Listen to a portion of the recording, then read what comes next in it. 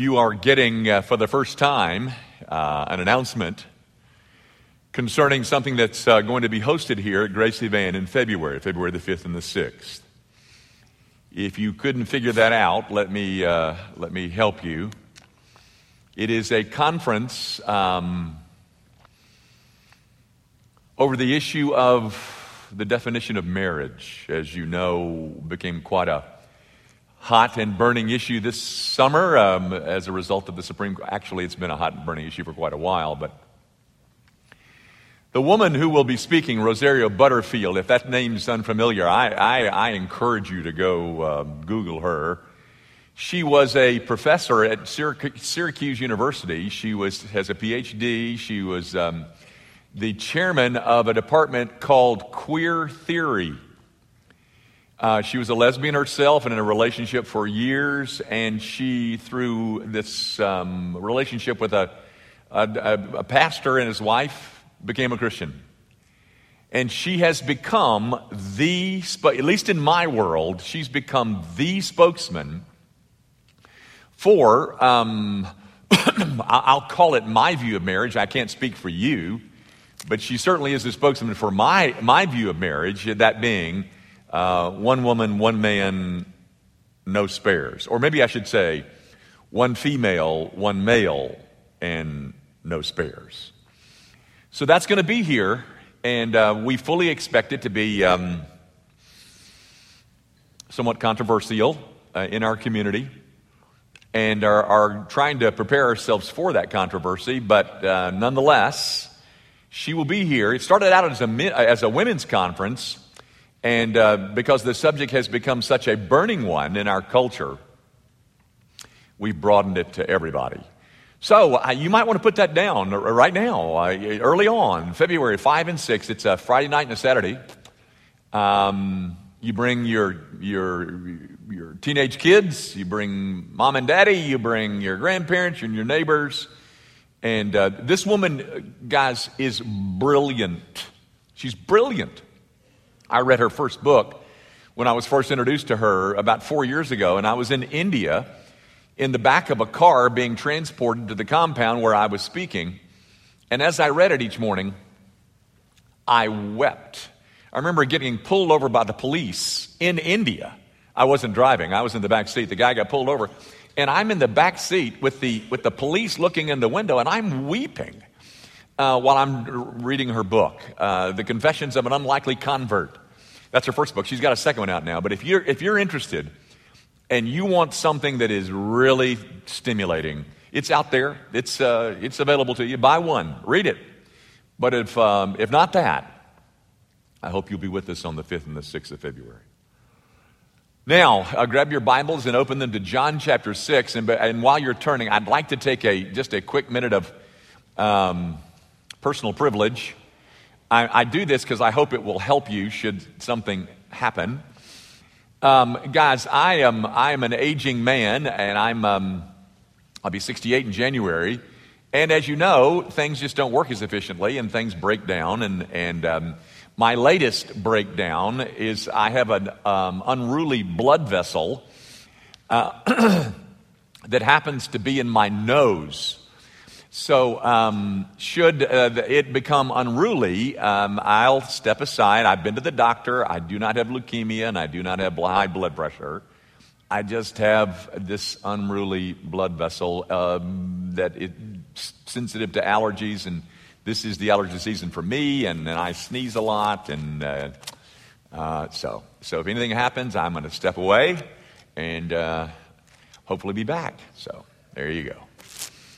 Now, I'm going to read you a portion of John 6, but before I do you know how wonderfully significant is John 6? I mean, there are a few chapters, a dozen or so people that just stand out as hugely significant portions of the Scripture. John 6 is one of those passages. It starts with the feeding of the 5,000, and then it goes from there to Jesus walking on the water, and then you get this whole dialogue between him and his opponents that starts in verse 22, and then it closes with these enormous statements about God drawing people to the Savior. It's a rich chapter, and I'm going to read you a portion out of it, 10 or 11 verses. And I'm going to start in the middle of a paragraph. That's not the way to study your Bible, ladies and gentlemen. Don't do this at home. I'm a professional. But I don't recommend you doing this. But I'm going to do it. I'm going to start in verse 48 and read through verse 58. So you follow as I read. It reads like this. Jesus says, I am the bread of life. Your father ate the manna in the wilderness and are dead. This is the bread which comes down from heaven, that one may eat of it and not die. I am the living bread which came down from heaven. If anyone eats of this bread, he will live forever. And the bread that I shall give is my flesh, which I shall give for the life of the world. The Jews therefore quarreled among themselves, saying, how can this man give us his flesh to eat? Then Jesus said to them, most assuredly I say to you, unless you eat the flesh of the Son of Man and drink his blood, you have no life in you. Whoever eats my flesh and drinks my blood has eternal life, and I will raise him up at the last day. For my flesh is food indeed, and my blood is drink indeed. He who eats my flesh and drinks my blood abides in me, and I in him. As the living Father sent me, and I live because of the Father, so he who feeds on me will live because of me. This is the bread which came down from heaven. Not as your fathers ate the manna and are dead. He who eats this bread will live forever. The grass withers and the flower fades. But the word of our God, ladies and gentlemen, it lives on forever. Hey guys, it probably would surprise you, I bet, if you were to take a look at this, at how much the Bible, how frequently the Bible talks about things concerning food and meals and eating. The whole redemptive story starts in Genesis chapter 3. It starts with instructions as to how one should eat and what he should not eat. And so sin enters and wrecks all of the whole of created order because Adam and Eve ate wrongly. And then you come to the other end of the Bible, you come to Revelation chapter 19, and the redemptive story closes with a meal, the wedding feast of the Lamb. And there's a sense in which, ladies and gentlemen, the redemptive story starts and ends over something eaten, where a meal is being had, where food is in the backdrop. It's a frequent conversation piece in the Bible. You find it, go back to the book of Genesis. The last 11 chapters of the book of Genesis is about what? It's about a crisis created by having no food. The famine. Of course, the storyline has to do with Joseph and his role as a Christ type in that story. But the thing that prompted it all is the absence of food. You go, and that's 11 chapters of the book. You go to the book of Exodus, and then Israel is being set free from her bondage, her spiritual bondage. Where? When? Well, it was right after a meal, a Passover meal. You come in the New Testament, and Jesus ends his life, the last night of his life. What is he doing? He's having a meal with the 12 in the upper room. It's all over the book. This frequent mention of food or eating or meals or something like that. But you know, guys, that should just fit right in with us because we talk about that subject all the time. I am sitting down with Susie, my wife, for breakfast, and I ask her, What are we going to do for supper? I haven't even finished my breakfast and I'm wondering about supper. We're invited to parties. And you do know that your parties are good or bad based on what you serve. I mean, people leave saying, well, that was a good party because of those shrimp. It's the size of the shrimp, ladies and gentlemen, that makes a party good or bad. You know that, don't you? It's the food. And then, of course, we all have our favorite restaurants that we love to tell people about. Mine's Erling Jensen's. Or maybe Texas de Brazil, where every time I go there, I walk out meat drunk. And that's it. But we all talk about the restaurants that we love and we don't like and where we've been and what we did, And for some of us, cooking has become a downright art form. The cable channels offer all of this TV programming, but the only thing we like to watch is the Food Channel, because the only thing that really entices us is the Food Channel, to learn how we can eat better. Then of course there's dieting. I mean, we're either on a diet or just quit a diet or just failed a diet or just starting a new diet. It is not a matter of whether we're on one. It's a matter of which one we're on. And of course, there's all these eating disorders. You got gluttony, you got bulimia, you got anorexia. It's just a frequent subject of conversation. And so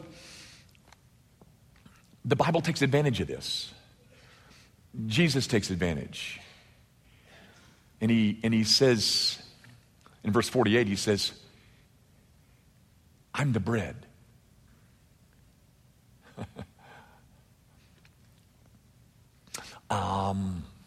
Not only that, I'm the bread from heaven. And not only that, I'm living bread. Not like that manna when that your fathers ate back in the Old Testament. Those guys are dead. Not like that. No. I am living bread. And he who eats me will live, and I'll raise him up the last day.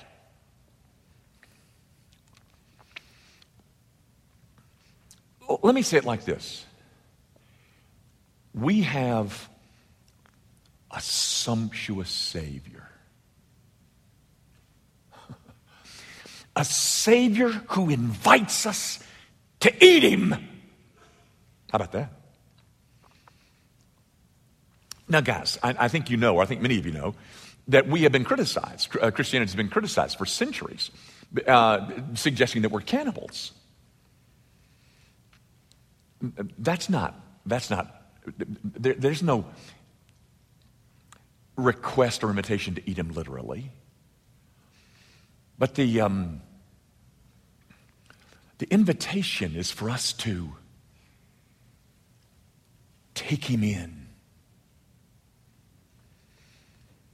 And as we do, he's absorbed. The word that I've used so much about my relationship with Jesus Christ is the word intimacy, but even that word falls a bit short. The better word, I think, is absorption. I eat him, and he becomes a part of my molecular and cellular makeup. Guys, this passage, in all of its profundity, and I'm just scratching the surface, but this passage is not about cannibalism. The point of the passage is he is inviting us to find our satisfaction in him. And oh, how we have sought to find our satisfaction elsewhere, have we not? We've tried money, we've tried beauty, we've tried sex, we've tried family, we've tried corporate success. And you know what? All of it has left us.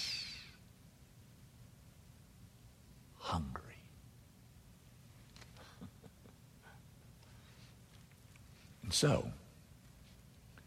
the Son of Man steps into this audience and he says, eat me. Find your satisfaction in me. Instead of running around on some kind of starvation diet of success and sex and women and beauty and success, instead of all that, find your satisfaction in me. Now, guys, real quickly, this sacrament calls you to satisfy the ache of the soul in the one who is the living and the true bread, symbolized by this real bread. This is not Jesus. It just symbolizes the one in whom satisfaction is found. And then think of this, ladies and gentlemen. I love this. The death and the cross of Jesus Christ satisfied the Father. And the life of Jesus Christ satisfied the law. And by faith, both the Father and the Son are satisfied in me. Or satisfied with me. So, my dear friend, come. Come eat living bread. Come eat the bread which has come down from heaven, the only bread. You hear me? The only bread that will ever satisfy the ache of your soul. Let's pray. Our Father, I do pray that you would meet us here, that this sacrament will be something that will remind us of the things that are oh so everlastingly important, that you would remind us that growl in our soul, that emptiness in our soul, it can only be addressed one way, and we've tried to quiet the growl in many ways. But there's only one way. Through the bread of heaven, the living bread, the one that's come down. And when we eat him, the soul quiets down. Would you meet us here, Father, for the sake of Jesus Christ, we ask it.